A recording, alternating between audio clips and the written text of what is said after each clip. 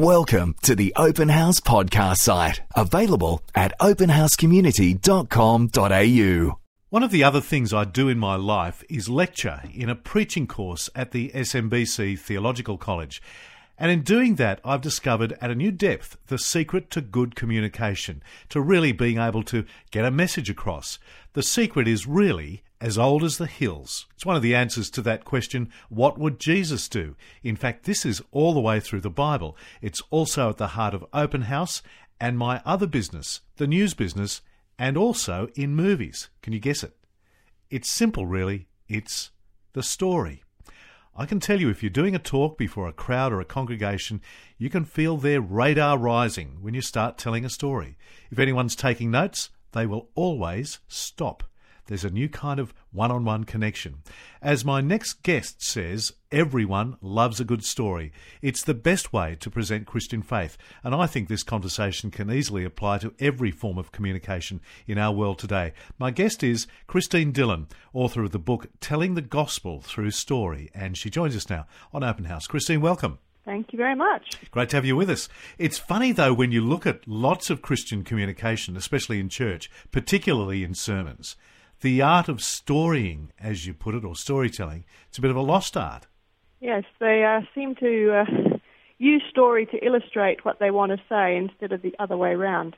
The Bible is probably 2/3 to 3/4 full of stories, and so often people are using the more teaching parts of the Bible. So more and more, I think, use the story parts of the Bible, tell a story, and then teach from the story and explain it if you need to, but most of it's in the story itself. Because it's just what Jesus did. Why do you think he taught so much in the story? Because story keeps working into people's heart, and they would have gone away and they would have been thinking about it for days and days, and it would have just kept working. Whereas if you said things in other forms, it goes in one ear and out the other. Yes. You say it gets under our defences. People think that story can't really change them, that it's just a story. But it's very powerful at changing how we think and getting us involved. In any business, whether it's sharing about Jesus or talking about science, you can get people involved and really thinking by a story much better than theory or other things. Yes, because it's not communicating at that theoretical or propositional level. There's a different level here. Yes, and every time I do it, I think, to me, it's an amazing mystery just to watch people getting involved. Is it that we, in some way, transplant ourselves into the story? Is that one of the secrets? I think so, yes. We identify with the story. So, you know, a story about Abraham who lived nearly 4,000 years ago. How can that be relevant? That people say, hey, that's my family. Yes. His issues are my issues, and they get involved. Tell us the story of how and when the penny dropped for you, that you realised the power of the story in communication, because this wasn't always something that you understood. I was very reluctant to get involved. I really thought stories were a bit childish. I thought I could communicate already. Why did I need this? So I really felt that God pushed me to do it. And I knew it would be a big change.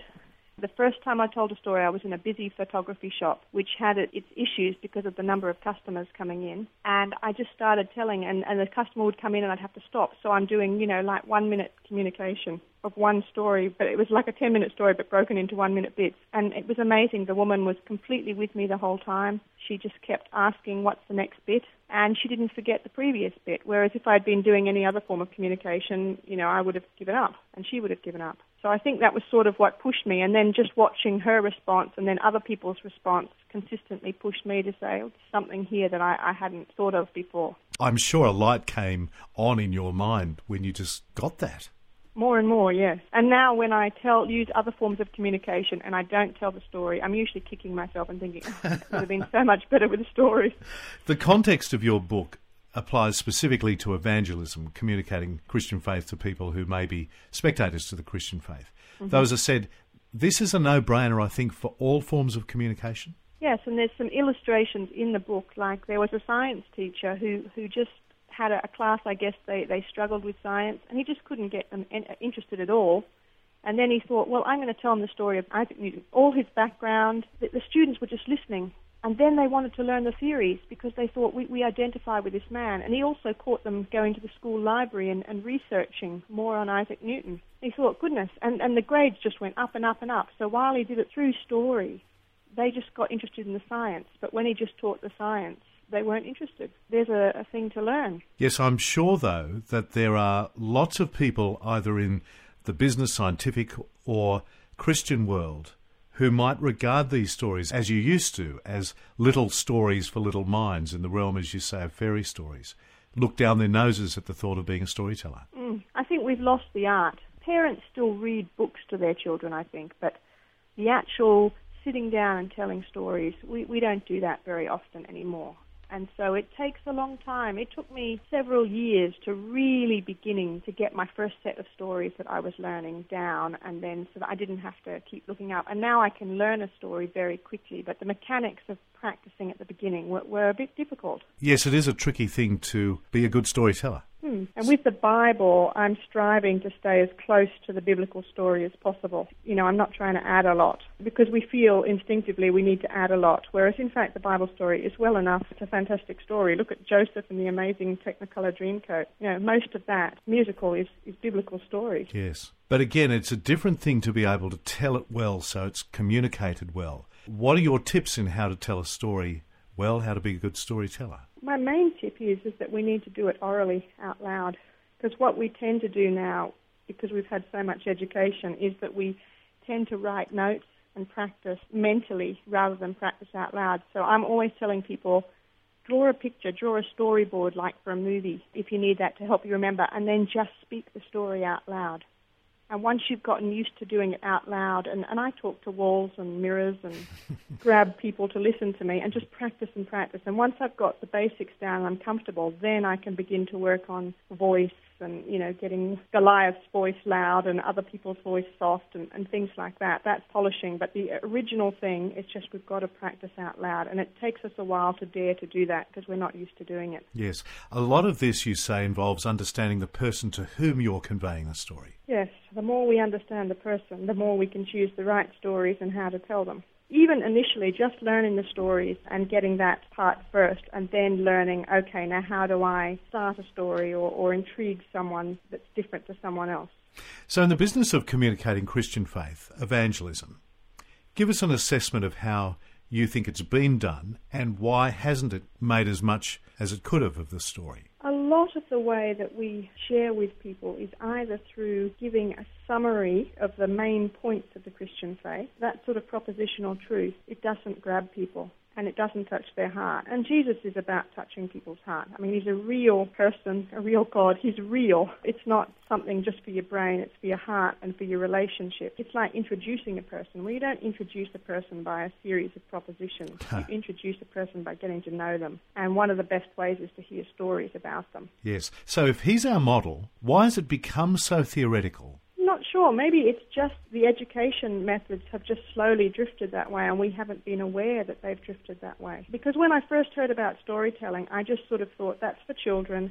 We've done that at that age, but now we've progressed past that. Whereas in fact, I was wrong. And ever since I've been using Bible stories, so if people come with a pastoral problem, you know, I'm struggling to forgive someone. I don't talk about forgiveness now. I tell a story about forgiveness. And they get it, which is exactly what Jesus did. It's far more able to be remembered. Yes, and it's somehow, I mean, if you don't want people to lie, don't just say don't lie. Tell them a story about people who lied and the consequences of lying. You say that the start of the story and the end of the story are very critical. Well, you want people to want to listen. I'm mostly telling story sets to people that have, I live in Taiwan, and people here, the people I'm working with, have almost never even heard stories of Adam and Eve or Noah. They might just have heard those ones. And so I always want to try and end it like a soap opera does. There's more next time. And you say storytelling creates community. Tell us how that happens and why that happens with the story. Well, I'm telling stories to groups of people, and recently some old people, none of whom had ever heard any of the stories, but they regularly met together to drink tea, which is a very Taiwanese thing. They would just sit under a big beach umbrella and drink tea every day. And they'd basically gossip. They didn't have anything else to do. But once I started storytelling, it began to pull the group together. because they begin to discuss, they begin to get involved with the story, and they're having a shared experience. And they're beginning to share not just surface stuff, beginning to share the emotional impact of the story on them and what they're learning. So they are beginning to want to be together much more. And there's just something much more wholesome and community-like about that. They're actually sharing themselves. They're sharing themselves and communicating it below a surface level and having a common experience, going on a journey, if you like. Well, I suppose before I let you go, I should ask you to tell us perhaps one or two favourite stories of your own. See how it's done. I'll tell a story about telling stories. So I was at the beach in the Philippines and I met a British family, and after we got to know each other a little bit, the husband found out what I did and was a bit shocked to meet a real live missionary and probably hoped to run away. But I said to him, you know, what I do is I tell stories and I answer questions that people have about life but haven't been able to find answers for.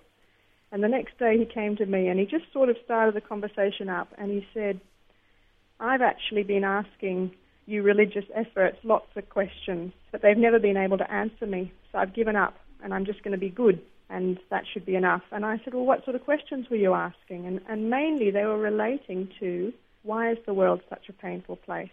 And I said, well, could I answer that with a Bible story? And he said, oh, I don't believe in the Bible. I said, no, it doesn't matter whether you believe in it, just listen to the story. And so I started with the story of how God created the world, what he had in mind, and then what went wrong, and how we rebelled against God and decided to go our own way. And I said, and that's really where pain started, because we tried to be independent. So we're telling the story, and his family drifted over, and we end up with 4 family members. And at the end of the rebellion story, I say, and God promised that someone would come to restore our friendship with God. And they all said, oh, yeah, you're going to tell us it's Jesus.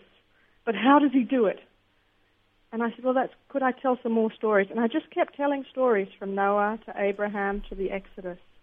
And they're getting more and more excited. And the funny thing was, outside the sun's shining, and this family have come to go snorkeling and all of these things. They just forgot about snorkeling. How interesting. And just kept, well, what's the next bit? And then I get to all the way up to Jesus, and I've told about his birth and what he did. And then I say, and he died. And they knew the whole story. In their mind, they already knew the story. They'd heard about it. But they suddenly began to get it. And I said, you know, when Jesus died, that very second, a temple curtain, the curtain in the temple split. And we'd already discussed about what this curtain was, separating us between God and people who weren't perfect. I said, well, how in the Old Testament, what happened? How could you approach God? And they said, well, you had to have a lamb dying and a representative. And suddenly, I said, well, why did that happen when Jesus died, the temple split?